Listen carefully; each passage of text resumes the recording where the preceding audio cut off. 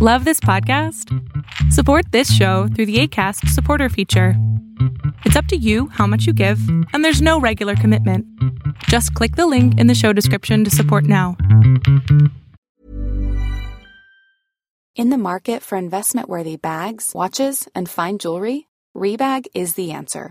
Rebag is a luxury resale platform where each piece is carefully inspected by experts to ensure quality and authenticity. Use Rebag to buy and sell finds from the world's top brands, including Louis Vuitton, Chanel, and Cartier. Head to Rebag.com to get 5% off your first purchase with code REBAGNEW. Shop today at Rebag.com. That's REBAG.com. And use promo code REBAGNEW for 5% off your first purchase. Hey, I'm Ryan Reynolds. At Mint Mobile, we like to do the opposite of what Big Wireless does. They charge you a lot, we charge you a little. So naturally, when they announced they'd be raising their prices due to inflation, we decided to deflate our prices due to not hating you. That's right. We're cutting the price of Mint Unlimited from $30 a month to just $15 a month. Give it a try at mintmobile.com/switch. $45 up front for 3 months plus taxes and fees. Promo rate for new customers for limited time. Unlimited more than 40 gigabytes per month. Slows full terms at mintmobile.com. Fiction, science fiction, horror, fantasy, crime, LGBT, thriller. You have now entered the House of Mystery with your hosts, Eric Shapiro, David North Martino,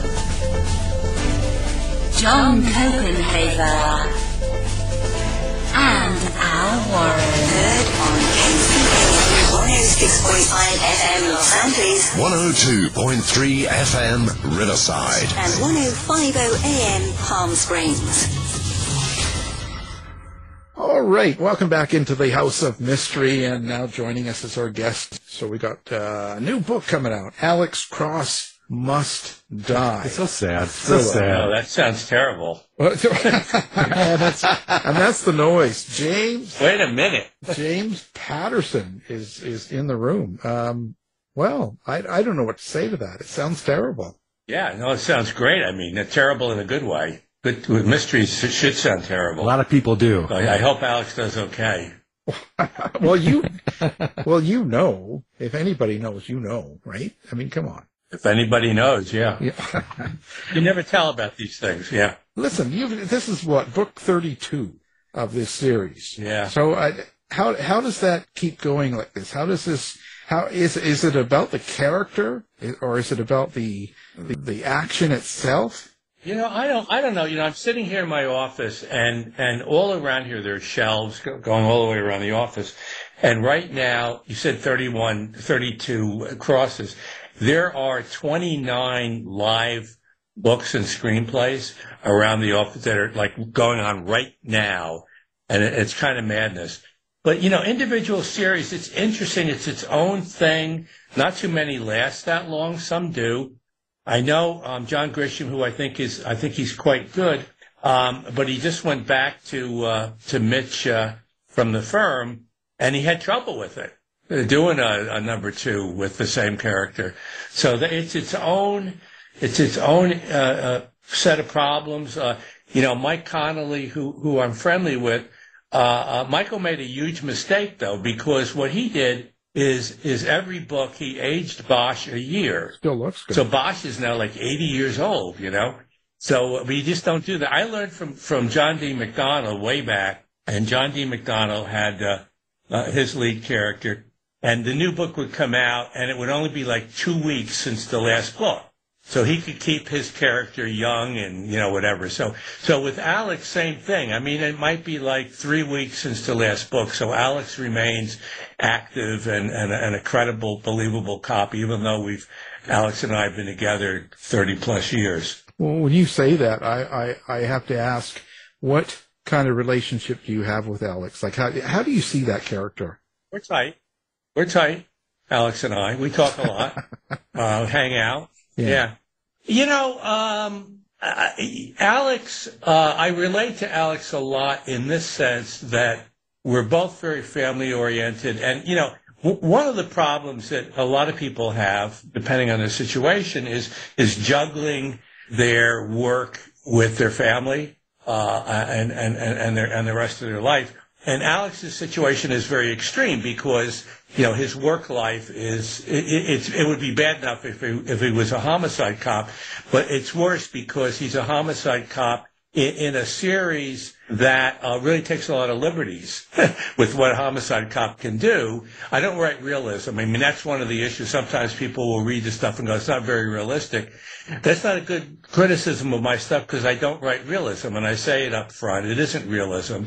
So, it's not realistic isn't really fair criticism. I don't like it as fair. That's a good thing. But Alex's, his life, the life that I create for him is really terrifying, but somehow he has to balance his family with that. And I think the reason that people stay with Alex, more than anything else is his family life and his kids and his grandmother and his best friend, John Sampson. And you just get into the characters and you want to know what happens to them. Yeah, how are they going to do? Are they going to change much? And that's what I think keeps it really vibrant. And, I mentioned Grisham before. I don't think he really had thought much about Mitch and his wife, whose name I can't remember. And then all of a sudden he was in the middle. Oh my God, I gotta sort of get back in touch with this guy again. And I don't know how successful he was doing that. But that's the challenge. That's the challenge with this. Grisham, he's a writer. Yeah.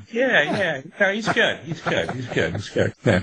I'm not super judgy. I tend not to be. I mean, you have a sense, for what's working for you about a person or a writer or whatever. But I tend to then be pretty open about it. Well, they're doing the best. I have a friend, teacher friend, and years ago he had this thing, I'm doing the best I can religion. And I always thought that was cool. That's a good way to look at people. Yep, they're doing the best they can, and that's okay, and that's fine. And I'm going to, within reason, go along with it. So I can tolerate, my Republican friends and my Democrat friends and my independent friends up to a point. That's a good way to look at it. You might know what that point is. Well, we're not going to get into that point. No. I'll give you a hint. He was a president, but, whatever, yeah. No, we're not going there. Well, you mentioned Alex doesn't age much. How do you deal with time, with the changing times, and bringing him into like 2023 as opposed to the 90s? I don't know. I don't really think about it that much. Every once in a while I come up. I made a choice early on with the books not to do much with COVID. I think occasionally I have, but mostly I haven't dealt with it too much in the books. I'm always much more interested in whatever the puzzle is for this particular book and then just the characters.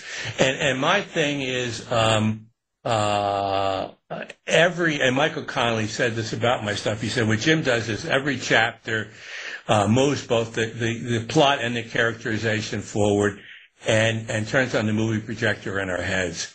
And that's more what I'm thinking about the movie.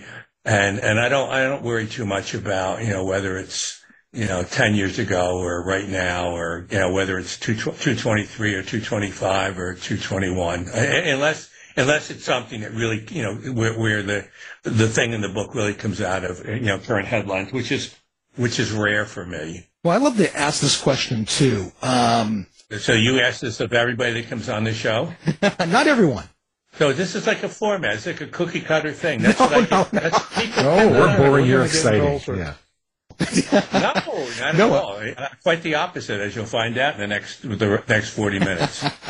No, I'm always curious about this because they say that up to 50% of people don't have an inner monologue. And I'm just wondering if you can hear Alex Cross, if you can hear him in your head. You're talking about being able to see, kind of like a movie. I could hear him, except the other voices kind of get in the way. There's so many voices in my head that sometimes I can't really pick out which one is Alex. There's so many voices. No, I don't know what you're talking about. Yeah. Multiple personalities. And you're allowed to drive? A little. I mean, when I'm actually writing the book, yes. Or writing a Michael Bennett, or, one of the important things, and this is true, and it comes up with me all the time. I mean, I'm sitting here with 3 new outlines on the desk here, and people don't think about this because I always go, oh, you write short chapters. Yeah, he does, but he being me. But, there has to be a voice for every one of those. 12 Months to Live, which I just finished with Mike Lupica, and that's an interesting and challenging series because we got 12 Months to Live, the next year 8 Months to Live, and the year after that 4 months to live. And it's a character who has gotten a death sentence. And she's a terrific character. But the key there was getting a voice for her. And for me, the title I wanted originally for the first book was Jane Effing Smith. And we went round and round and round with the publisher and wound up with 12 Months to Live. It's the same thing. Which was probably a mistake. And the second book will probably be Jane Effing Smith. But getting a voice for her was really important. What's her voice? What drives her? Where's she coming from? And that's the most important thing for me. Not kind of what year is it or whatever. What's that voice? Who's that? Who am I talking to? What's that person? What are they like? And with Lupica in particular, I mean, we go back half a dozen times a day, back and forth. It's kind of like a writer's room over the telephone, and either one of us can write that character in the same way. I think when you get writer's room in television, if it's a good writer's room, anybody in their room can write that character. They know the voice. And usually if there isn't a good voice, the show isn't very good. Well, for you then, and considering that you have collaborators and multiple projects, where do you start, the character or the story? They kind of both come together, and I keep layering on. With Jane Effing Smith, the character came first, and I wrote a lot about her. There's another one I'm doing now and the character is coming first. And the first thing I thought about her is she's really, really, really grouchy. And she just riffs on everything. Everywhere she walks, she's in New York, wherever she is, she's just riffing on, hating, I don't know if you've been in New York recently, but they have those bicycle lanes. And every time I step out on the sidewalk, I'm afraid of getting killed. But she's always ranting about this stuff. And that's going to give her a voice, throughout the book or books. I don't know what we're going to do with her. And sometimes, I'm trying to think of what, I'm thinking more of the books that I'm on now, which I don't like to talk about because I kind of give them away. But sometimes it'll start with a plot idea like, Suzanne's Diary for Nicholas, which was a kind of a love story a ways back. And that did start with, my wife Sue was taking about over 1 million pictures of our son, maybe 5 million, a lot. And, on the living room table, there was one of these big books with, maybe 500 of the different pictures. And I was sitting there looking through the book one day, and then I was thinking, how sad. Sue and I was 50 when Jack was born, and Sue was 40. And then at one point, he'd be looking at that book, and we wouldn't be around. And then I thought this horrifying thought that we would be looking at this book, and he wouldn't be around. And that drove me into Suzanne's Diary for Nicholas, that notion of having to deal with the death of a child. So in that case, the story came first. I didn't know who the characters were going to be. So, and that happens frequently where it's, I have, the woman of God. I just had this notion of it starting with the last pope has died and the cardinals are all together. And there's a rumor running around Rome that a woman is being considered.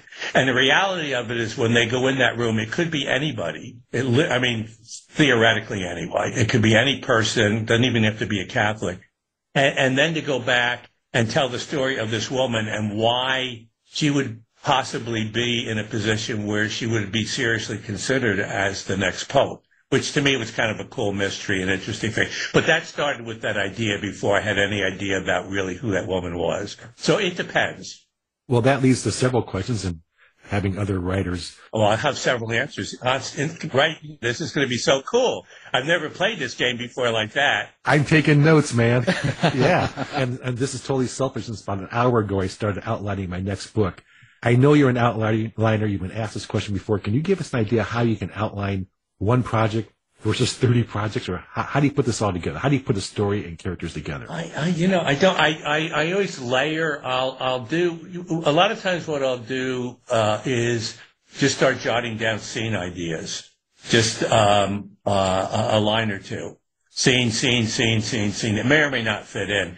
I mean, look, it's not an infinite number of possible scenes, but any story, your life story, I told my life story, and I decided I would write it as nothing but stories, just story after story after story. None of this, Newburgh was a small town, blah, blah, where I grew up, none of that crap.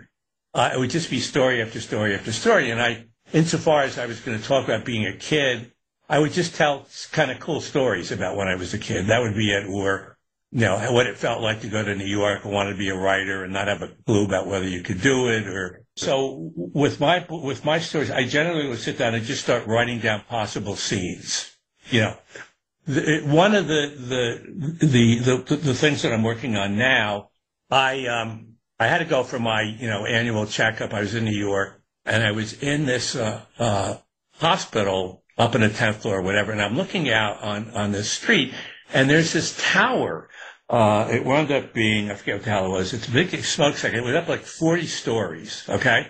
And I'm staring at this smokestack that's 40 stories and there's a goddamn ladder, just where you can just climb up that thing. I'm going, who the hell would ever literally go up 40 stories to the top of this thing? And I'm sat there doing it. And that became the first scene in this story where I have this woman that wants to meet this. She wants to meet this guy. And the guy that's climbing it had been a detective. It had just been fired.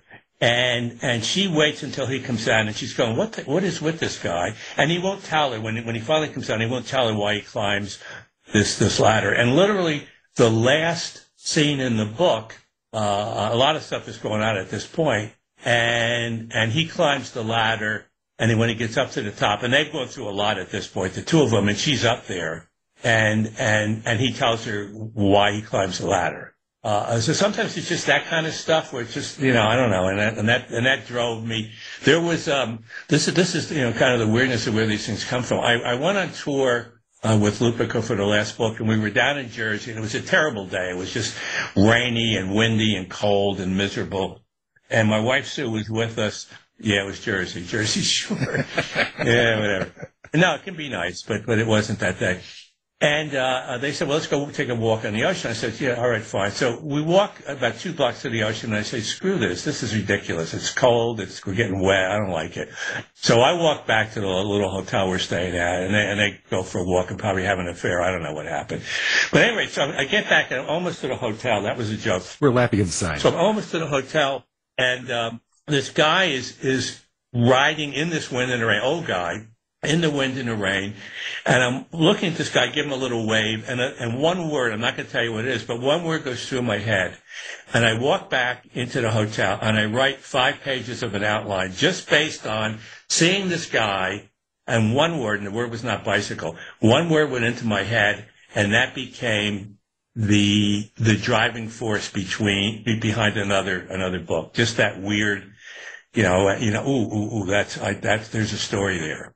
I don't know. So it's kind of like that. That's the madness that is my pretzel of a mind. Multi-pretzel. Many voices. Yeah. I used to work in a mental hospital. Honest, I was not a patient. Yeah, sure. Escape. That's why I worked my way through college and grad school at McLean Hospital in Belmont, Mass. Real good hospital. Interesting. Yeah. I met Robert Lowell there. He was in 3 or 4 times while I was. James Taylor was a patient. And that was the coolest because at that point he wasn't famous, but he used to sing and he had Fire and Rain and a lot of those songs and he would sing in the coffee shop. And you could just go in there. He'd do it 2 or 3 times a week and you'd sit like 10 feet away from James Taylor when you didn't know he was going to be a big star, but he was amazing. And then his brother Liv was there and his sister Kate was there. And I didn't know James other than to listen to him in a coffee shop. I knew Liv and Kate a little bit, but it was an interesting place. And I just started writing a lot. And somebody said, you're lucky if you find something you like to do, and then it's a miracle if somebody will pay you to do it. And that kind of became my gig. I found that I really loved to write these stories and make them up in my head. And I'd done it even as a kid when I was growing up in Newburgh and upstate, and I'd be out in the woods a little kid. And there weren't a lot of people who lived around where we lived at that point. And I would just go through the woods making up these stories in my head, So, and that's kind of where it came from. And it's still that way, just making up these stories. And and I've said this before, but when I write, I like to pretend there's one person sitting across from me, and I'm telling them a story, and I don't want them to get up till I finish. And that's both my strength and my weakness. The strength is that I'll constantly be doing everything I can to make sure that they stay with me. And the weakness is sometimes I don't dig as deep as I should, because I'm so concerned that they're going to get up and leave. Like, Grisham doesn't worry about it. He sets the hook in, and then he doesn't care. He knows that he has the hook, and they're going to stay with him, even if he wears the get out of him for a few pages. He holds a gun to them. Come on. I was struggling with a manuscript once, and I remember I got a bolt of inspiration when I saw you on the TV series Castle. And you were all playing the game of the game of poker, and I said, that's it. My ambition one day is to be sitting at that poker table. So that really, really helped to inspire me. So I've got to ask, did you ever have a similar kind of... I'll tell you a funny castle story before I forget it. So I'm on a plane, and this is, I don't know what it was, 4 or 5 years ago. And I'm walking down the aisle, and this woman starts pointing at me. She goes, I know you. So I stop. You're trying to be nice, and she says, you played Patterson on Castle. I said, yeah. And I'm going to play him on this car ride, too. Related, not a related story, but similar story. Last year, we're down in Florida. We have a famous Italian restaurant. And it's not famous. It's our favorite Italian restaurant. And the waiter walks us down the aisle of a little place, and this woman pops up, and she goes, I know you. She said, you sold us our life insurance. And then she argues with me. And I go, lady, I would never sell life insurance in South Florida, or hurricane insurance. I would never do that, They're fans. Yeah, whatever it is. But yeah, I have life insurance, not of me, but, Do you play poker for real? No. No. Oh, so I'm never going to be able to sit at that table. Shattered dreams. Well, no, you know what? I don't think Connolly does. Yeah. I doubt that, what's his name? The guy from Castle, the lead. I don't know. I mean, it just was always in that show that he would do that bit. It was kind of, well, I say it's fun, but it wasn't, because the reality of it is they would say, we want you on set at 8:30, right? Yeah. Oh, okay. And you'd have a little trailer like that's supposed to be hot. How dare you? Right, but it's like being in somebody's toilet. and then like 5:30 or 6 o'clock, they'd shoot you. So you'd be there all day. You're just sitting around. It was like ridiculous. Oh, no. So and that's why I stopped doing it. I said, it's going to take me like 3 days. I got to fly out. I got to sit around in this trailer for a day, and then I got to fly back. And I like doing the actual, the hour of it. That was kind of fun, but sorry to puncture your dream. Well, yeah, that's all right. I'm going his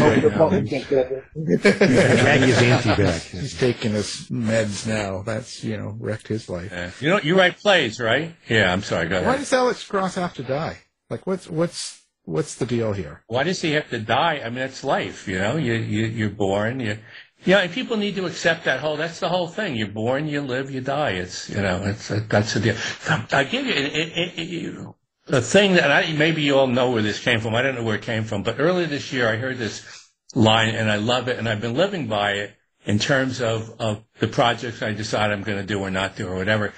And I think it's as useful for a 20-year-old, and maybe more useful than it is for people like me. But the language is, my time here is short. What can I do most beautifully? And I think that's great. I mean, and for me, it's tell stories. And for some people, it might be raising their kids or being with their grandkids or being a potter or whatever the hell it is. But if they think about it, and if you're 20 years old and you think about it a little bit and you think how important it is and you try to figure out what could I do most beautifully, it might lead you somewhere that would be useful, And that's my kind of, so, at some point, Alex, it depends. I don't know who's going to go first, me or Alex. We'll see, TBD. So I guess I'm kind of giving it away that he must die, but he doesn't die in this book. So, spoiler alert. But, people will probably figure that out. I mean, if I'm going to kill him, I'm going to put it right in the cover.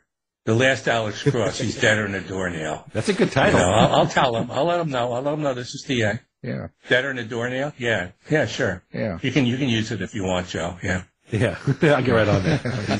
He's writing it. He's writing it down now. So you said that you hear all these voices and stuff, and you put your character like Alex Cross through all this stuff. Yeah. Does that affect you at all? Do you feel any of that stuff, or does it just flow right through? I feel it when I'm writing, and one of the things, if I'm writing something and it's supposed to be a love scene or it's supposed to be really scary, if I don't feel that, I don't think the reader will. You know what I mean? If I'm doing this, I'm going, this just feels like crap. This feels like I'm just cliche, blah, blah, blah, blah, and people, I guess, probably think I fail at that sometimes, but yeah, then I figure, I'm not ready yet. I haven't gotten it. I haven't accomplished what I wanted to accomplish. And but when I work with co-writers, if they're sending, drafts of chapters and whatever, and what I want to say is, you're the best. So, great. And sometimes it's like, no. It's going sideways. The story is not going forward; it's going sideways, or we've lost the voice. We've lost the voice, or there's no stakes here. You read a lot of books, and this is why a lot of books don't do as well as they'd like. You start out and somebody has a good idea, and you're kind of hooked, and then it just starts marching in place for about 100 pages, and that's not good. And that won't happen with my books, because whether I'm doing it, whether working with somebody else, it's marching in place. This is no good. Can't do that. Yeah. Or I figured it out and I'm not interested in going any farther. And they go, oh yeah, but that isn't what really happens at the end. I don't care, because I think I figured it out and it's boring now. Because I think I figured it doesn't matter that 200 pages from now you're going to change it, because for that 200 pages, I don't want to read it. I just feel, okay, I see where this is going, blah, blah, blah, blah, who cares? So who was the really bad co-writer you ever worked with? The worst? In the market for investment-worthy bags, watches, and fine jewelry, Rebag is the answer. Rebag is a luxury resale platform where each piece is carefully inspected by experts to ensure quality and authenticity. Use Rebag to buy and sell finds from the world's top brands, including Louis Vuitton, Chanel, and Cartier. Head to Rebag.com to get 5% off your first purchase with code REBAGNEW. Shop today at Rebag.com. That's REBAG.com. And use promo code REBAGNEW for 5% off your first purchase. There's never been a faster or easier way to start your weight loss journey than with PlushCare. PlushCare accepts most insurance plans and gives you online access to board-certified physicians who can prescribe FDA-approved weight loss medications like Wegovy and Zepbound for those who qualify. Take charge of your health and speak with a board-certified physician about a weight loss plan that's right for you. Get started today at plushcare.com/weight loss. That's plushcare.com/weight loss. plushcare.com/weight loss. If you're looking for plump lips that last, you need to know about Juvederm lip fillers. With Juvederm Volbella XC and Juvederm Ultra XC, your lip look, whether it's subtle or bold, can last up to 1 full year with optimal treatment and no additional maintenance. Find a licensed specialist and see if it's right for you at Juvederm.com today. That's JUVEDERM.com.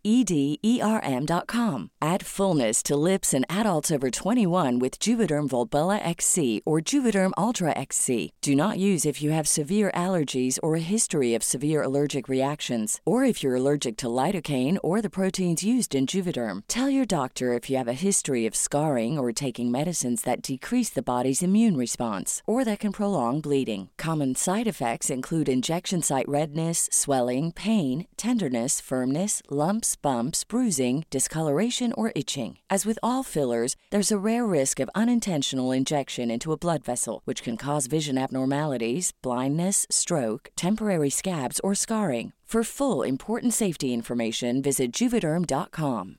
Everyone knows therapy is great for solving problems, but getting therapy has its own problems too, like finding the right therapist, fitting into their schedule, and of course, the cost. Well, BetterHelp can solve those problems. It's totally online and built around your schedule. It's surprisingly affordable too. Connect with a credentialed therapist by phone, video, or online chat, all from the comfort of your home. Visit BetterHelp.com to learn more and save 10% on your first month. That's BetterHelp, H-E-L-P. Yeah, the one that sent you, like, oh my. None of them. Yeah, that's what I thought. Yeah. I've never had a bad experience. You'd have to ask them whether they probably might say something different. But yeah, just in terms of the better known ones, that's always been a joy. President Clinton and I have become, good friends. We exchange Christmas presents, birthday presents. He gave me one year, he gave me a humidor. And he knows I don't smoke, so I call him up. I said, what am I supposed to do with this? Put bubble gum or chocolate cigars in it. He said, oh, bubble gum. At our age, we've got to exercise our jaws and stuff, So that's a nice relationship. And the thing, Dolly Parton, that's another, it's a good relationship. One time, I had a birthday coming up and she called me up and she sang happy birthday over the phone. And I wanted to say, Dolly, I'm going to hang up now. I want you to call again. It's going to go to voicemail. When it goes to voicemail, I want you to sing happy birthday again. But I didn't have the nerve, so I didn't do it. So I don't have the recording of her singing happy birthday to me over the phone. But, there's never been any arguments. And people, the press, they always love that everybody needs to think the way they think, even if you don't think that way. Well, you must have had some. No, I really have not had any problems. I don't have fights with any of them. A couple of the ones that have been around for too long, they, you know how it is. People start thinking that it's them, it's all them, and that's fine. It's not. I get rid of them and go to somebody new and no, I'm kidding. Yeah, Joe. But the relationships have been, I just finished, which is really kind of once again, going back to What Can I Do Most Beautifully, Michael Crichton's estate came to me and he had started a book. And he'd done, a few pages, a bit of it. And they said, would you be interested in finishing the book? And I said, well, I don't know. Let me read what he wrote, So I read it, and it had to do with a volcano that is going to possibly destroy the island of Hawaii. And there's something else there that's even worse in terms of what would happen if this volcano basically destroyed the island. And I went, yes, I would like to finish this because, one, I like the idea. And secondly, I thought it would be a great challenge because I've never done anything where you have to incorporate an awful lot of science. So I got a volcanist, and in fact, I'm going to talk to her in a couple of days again about something else. Elizabeth from Alaska. Elizabeth, she teaches at the University of Anchorage in Alaska. And so I would go back and forth with her, and I'd say, what about this? And she'd say, that could never happen. And then a day later, she'd call up and go, well, I think I can make it work, and finish that book. But I love the challenge of it, to try to do something that one would be kind of worthy of a Crichton Patterson book, and just that challenge of doing something different. That's what got me into doing kids' books, same thing. Kids' books that I do are funny. And I hadn't really, because Alex Cross, serial killers, his voice isn't that funny. He's not, he has some humor to him, but the kids' books I got to really be, there's one, I Funny, and it's this kid who little kid, he decides he wants to be a comedian. And, so he reads everything he can, and then he starts writing his own stuff. But he can never actually be a stand-up comedian because he's in a wheelchair and, blah, blah, blah. But I love writing, having that kid's voice, and then if it's called I Funny, it better be funny. And I think it is pretty funny. So the kids stuff and it's just a different way. There's one, was one Middle School, the Worst Years of My Life, which I think is a funny title, and the book is pretty funny. And then what the hell's, whatever it's called, something. It's a funny title, whatever the hell it is. Something. Potty mouth, stupid and potty mouth. Potty mouth and stupid. And it's great. And a lot of the mom said, oh, it's got stupid in the title. You can't read that. And I go, no, it's about word bullying. And there's a reason why this kid is called stupid, because when he was 4 years old, these two kids got these names, potty mouth and stupid, and they're 12 and they still are called that. So it's a funny story. Tragic, but funny. Well, we were talking collaboration before you came on, and how a lot of writers. Oh, you guys. We were, because. Are you collaborating? Well, that's the question, because that's so cool. We were saying, hey, why don't writers like us collaborate more? So and the question is, well, we're too busy. We have our own series, and which is for real. But what do you get out of collaborating? Not how you put a book out and you meet, but money and the money. Money, yeah. No, at this stage, I not to be a jackass, but I don't need the money. No, I have all these ideas. I mean, somewhere in here, where the hell is it? Somewhere over in that corner, there's a big pile. I don't know if I don't see it looking through the little backwards, and it's about about a foot high, and it's just page after page of ideas. And the clever title on the top, it says ideas. And, and I have so many of them, and you just want to see how they're going to turn out. You know what I mean? You got this idea. You don't know until you. So I have all these things, all these stories like Woman of God, like this. I want to see how it turns out. And that's the fun of it. And to be able to do it and to write a 40, 50, 60 page outline and then, go on and do another one. And some of the books I still write myself, but that's the fun of it. It's a little like, being a showrunner, but a pretty dynamic one, in terms of my involvement. It's not, I mean, most showrunners, I think they back off a lot, but I don't do that. I kind of, I'm very clear about what we're trying to do, about the voice and the pace. And, and that's what it is going to be a James Patterson book when all is said and done. And, the other thing, I mean, a couple of them have gone off and done their own thing. Andy Gross and, whatever, and done their own novels. And that's fine. That's good. Good, and that's a good time to part. You go do your thing. Great. So when you're doing all these different books, and you're doing Alex Cross, did you have an idea 31 books ago where he would be today? Or did he develop No, he develops every year. It's going to be some new, and there's a continuity, and I think I don't think about it so much, but I think people kind of expect that. The family is in some way, shape, or form going to be part of it.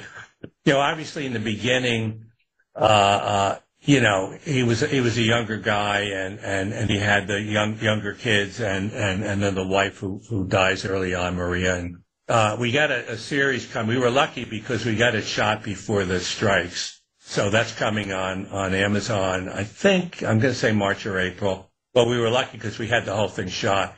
And Aldous Hodge, who's really good, he'll be the Alex Cross in the series. He was in City on the Hill with Kevin Bacon. He's very good, and he's a hunk. So and they tested the hell out. I was surprised, but they test a lot, and it was the highest testing thing that I think they've ever done. Wow. So and it's good. It's, what I like about it is, I mean, here's the books, and I kind of know who the book audience is, and that's a little different than the Amazon audience. So it's edgier, it's blacker, and I really like the way it turned out. It's cool. It's a very cool thing. Bosch to me is similar to the books. This one jumps out a little bit. We're doing Women's Murder Club now, and I was just talking to the showrunner yesterday. And she's going, I want to be close to the books. I said, you don't have to be close to the books. I mean, somewhat, but no. More edge. We can, and be more cinematic. And, this thing started 20 years ago. We really want it to feel, contemporary and real and relevant and, and better. We can do something better than the book, I think, and that's the hope anyway. Jane Effing Smith, that we're developing, I can't get into who it is because they haven't announced it, but the actress is attached. The showrunner is one of the best, and the lead writer is from a show that we all love. So and they usually, as you know, they don't usually get a package together like that this early, but that's what they have. So yeah, and that's because once again, going back to Jane Effing Smith, she's a really good character. And this actress jumped right on it, So you can tell everybody I'm going to be the actor in it. The one that gets tossed off the building. Tour woman, and yes, you're a good-looking woman. But will you shave your beard? What? Will you shave your beard if you get the part as a woman? Yeah, not a problem. Yeah. All right. I've got the wig. Fine. I've got the wig. Let's go for it. Yep, Jane Effing Smith. Well, how have the movies and TV changed how you perceive Alex or any of your other characters? Or have they? It doesn't. No. Zero. No. I mean, look, Morgan Freeman's a great actor, but that's not Alex in the books. Morgan was older and he's great. But I never thought about Morgan I'm blanking now. Yeah, that's terrible. I'm just bad with names. And the same with the current thing. I mean, and that goes back a ways because in the series that's going on television, it's Alex when he was younger. And Samson actually, it's the actor who does the... How dare you! Sometimes I just go crazy with names. Yeah. He's very good, but he's very unexpected that they would have cast him. Maggie says Tyler Perry. Tyler Perry was, that was, we did the one, with Tyler. And I'll tell you what, I thought the director messed it up. Tyler was a total gentleman, and I think he would have been fine. And you watch him in some of the more serious things he'd done, and he would have been fine. But it was the weirdest thing in the world because this director would rewrite the script the night before we shot. I go like, what? So essentially we're shooting with the first draft. Like what happened last night? And, why are we, and I don't know. So that was kind of unfortunate. Well, talking about the continuity itself within the series, how do you keep track of continuity? Do you have series Bibles? Do you have systems? I don't know. My editor, she remembers everything. And she go, you can't do that. You can't put Alex in the Middle Ages. Yeah. I'm pretty good at, because I'm just dealing with those scenes and that, and and it's okay. But sometimes she'll bring something up and go, don't you remember that, he got shot like a week earlier? So, he has to have a limp or something, Yeah. It's not a big, I don't worry. You might notice, you might get the sense I don't worry about stuff too much. It's good. Yeah.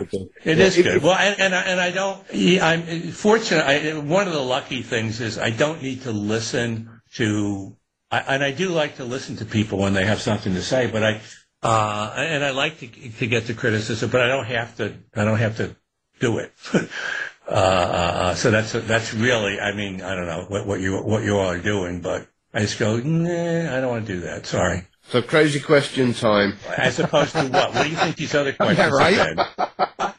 Yeah, they've all been pretty good. If you were kidnapped, which fictional character would you have rescue you and why? I hate those kinds of questions. So what is, again, if I was kidnapped, who? I would like you to rescue me, because I think that would be fascinating. Yeah, I'll come and rescue you. No problem at all. I'm already a dead man. That's right. I'm in a little. They buried me in one of those little things, like a coffin thing, and Gavin's out here trying to, O'Neill, I'll call you from now on, and O'Neill, the playwright, and and I'm never getting out of here because I know that you're the one that's going to come rescue me. If I had any of them to rescue me, I should. Oh my! I don't know. I guess Alex. I really thought of it that. He's a kind of a... Well, I have to go with Alex because he always solved the crime, so I know at the end that he's going to get me. I don't know if I'd be alive, but he would at least find the body. Fair enough. Well, if everybody's not available, give me a call. All right, okay. All right. Yeah, he is. Can you do an American accent? Sure, I'll give it a go. What? I'm just asking. I'm an American. I was just born in the wrong country. Oh, okay, all right. Yeah, okay. That's his Alabama accent too. I'm actually doing a book in Alabama right now. I can't get into it. It's another one. It's my next. It's stupid to bring this up because I can't get into who it's with. But it's a cool story in Alabama. Okay. Well. Yeah. So O'Neill. It's another possibility for you. There you go, O'Neill. Alabama. Yeah. And you got the Holmes, Marple, and Poe book coming out. I guess just after. So what's going on there? What's that about? There it is, man. You listen to the title. It says it all. With Skydance, it's really interesting. Alex Cross, Amazon decided they weren't going to do it. And so the agent called up. He said, they changed their mind. And that was it. Like, I'm sorry, are you the agent? Did you talk to them about trying to talk them out of it? But Skydance went to Amazon. They said, wait a minute, this is the same objection you brought with Reacher, which they had produced. And they said, okay, fine, we'll greenlight it. So I called up Skydance and to thank them, really, for rescuing Alex. And then I said, well, I have the Women's Murder Club, and that actually is more popular around the world than Alex is. And they said, okay, well, we'll buy that. I said, oh, good. Okay, well, I have this other one. You should just buy it on the title. Holmes, Miss Marple, and Poe. And they said, well, we're not going to buy it in the title, but tell us a little bit more. And I did, and then they bought that too. And that's one of these things, if you think about the notion of the talents of Home, the talents of Marple, and the craziness of Poe, and put it all in one stew. And that's kind of interesting, if we can do that. And what it is, it's modern day, which is another kind of like, really? And all of the characters claim to be like a descendant of Christie and a descendant of Holmes' creator, and then a descendant of Poe. And it's just kind of a fun idea to me. And then it was like, okay, well, in that case, all the characters came first. And then it was, okay, well, let's try to write a story about it. And it's really, one of the cool things about that series is I wrote it with a guy I knew from my advertising days. He had never written any fiction, blah, blah, blah. We did a kids series for like PBS and stuff, Kids Stew. I won 7 Emmys along the way. But he had never written any fiction. It was just like, I said, well, let's try something. The guy is great. He's great. And he just has it, whatever the hell it is. He can write scenes. He knows how to start a scene. He knows how to end a scene. He knows how to pace a scene. His dialogue is terrific, blah. And it's just stunning. And we've always been friends. We got much closer to doing this, and I go, Brian, you're amazing. It's just, and he goes, and he's so insecure, because he thinks everything he writes sucks. But he's great. It's an amazing thing. So at any rate, that Holmes, Miss Marple, and Poe, and, it's another one of these things where I really want to see what it's going to feel like. And we've written 2 already. And, it works. You just go like, woo, okay, this is terrific. And a lot of it is Brian, this guy from nowhere that's, he's 70 or something now. And, boing. Stay healthy, Brian. Yeah, that's right. That's right. As I get older, keep telling yourself that. Well, yeah, I will. Allie Cross. So you've got a kids detective series spinning off of this. Yeah, Allie's been around for a while. The whole kids thing has become so difficult because the big stores won't stock the kids books very much. So that's a huge problem. Barnes & Noble used to put some of the kids' books up top, like when you walk in the store. And that was really important and useful. They pretty much don't do that now. And that's a disaster because if you're at the front of the store, that means 90% of the people that walk in the store will see the book and go, oh, yeah, right, I got kids or I got grandkids or whatever the heck it is.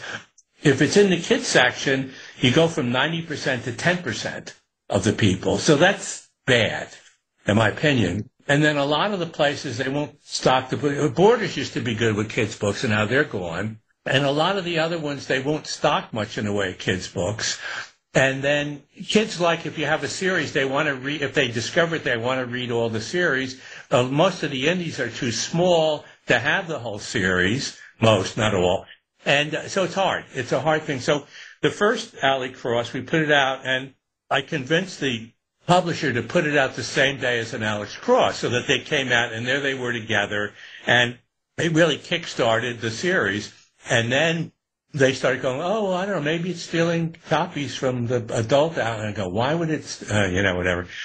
So they don't do that anymore. But in general, and this isn't about me, it was just the general thing about we need kids to be reading. And mostly, I have a kids imprint and our mission is, it's called Jimmy Books. And when a kid finishes Jimmy Book, they'll say, please give me another book. As opposed to millions of kids in this country who have never read a book that they like. That's terrible. And if schools want to, and boards of education, they want to solve this problem, you got to make sure that some of the books kids are reading, they go, please give me another book. As opposed to, I hate English class. We just do grammar and we read stuff that I hate. That is not smart. If the job is to get kids reading, and certainly in the beginning so that they become competent readers, if they're not competent readers by 4th or 5th grade, the percentage of those, right now only 44% of the kids in this country read at grade level, which is a disaster. I actually have a program, it's not my program, but it's with the University of Florida. They have the vaccine. They have a program that gets that number up into the low 80s. And we're doing it in 5 or 6 counties in Florida. Canada has picked it up, which is weird. And it works. We have the vaccine. And that means you will save thousands of lives over time because X number of kids will become competent readers.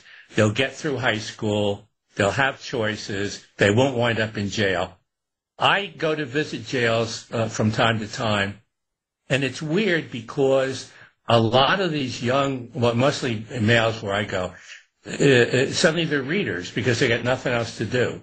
If they had learned how to read when they were younger, a lot of them would not be there because they would have had choices, and what are they putting in the schools or in the bookstore? The same. How dare you? That we used to read, and you go like, I don't like this. Joe's stuff. There's too much of it. Some of it's okay. Look, nice stuff. Shakespeare, but wait until they're ready. If I was teaching Shakespeare, okay, Mockingbird, what I would do is I get in.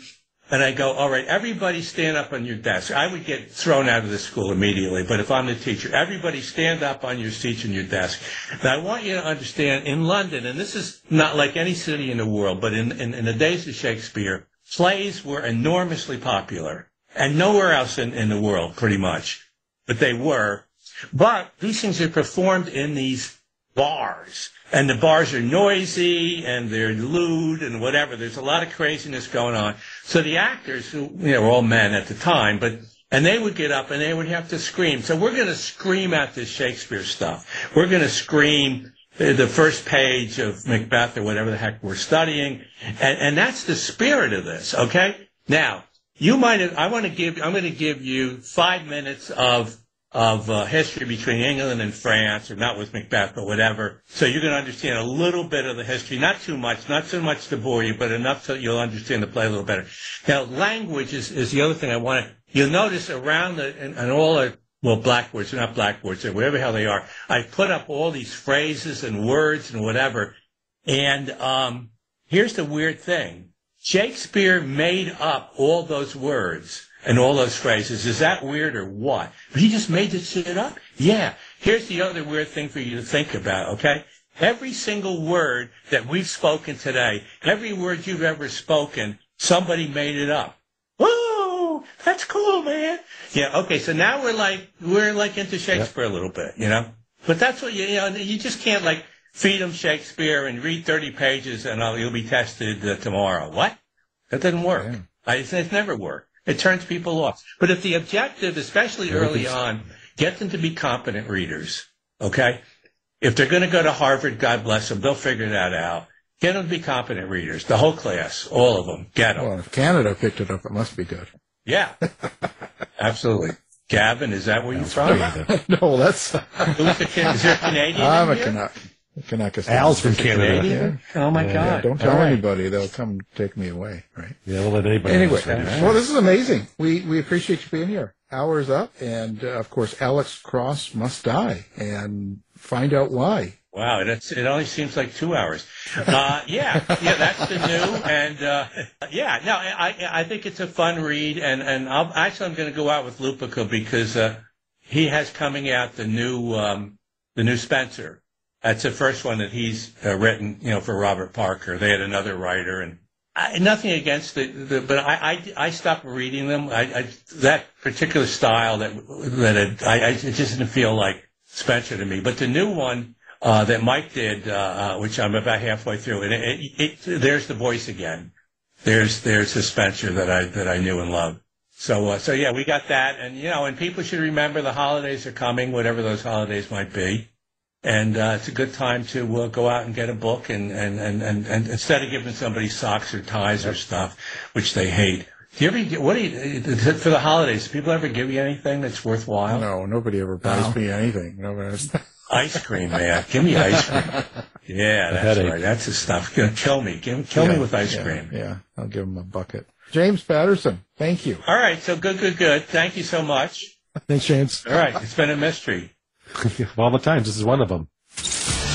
You've been listening to the House of Mystery radio show. To find out more about our guests, hosts, or shows, go to www.houseofmystery.com. Show's over for now. Was it as good for you as it was for me? Yeah. Good night. This has been a production of Something Weird Media. I'll be back. You've been listening to the House of Mystery radio show. To find out more about our guests, hosts, or show, go to www.houseofmystery.com. Show's over for now. Was it as good for you as it was for me? Well, good night. This has been a production of Something Weird Media. I'll be back.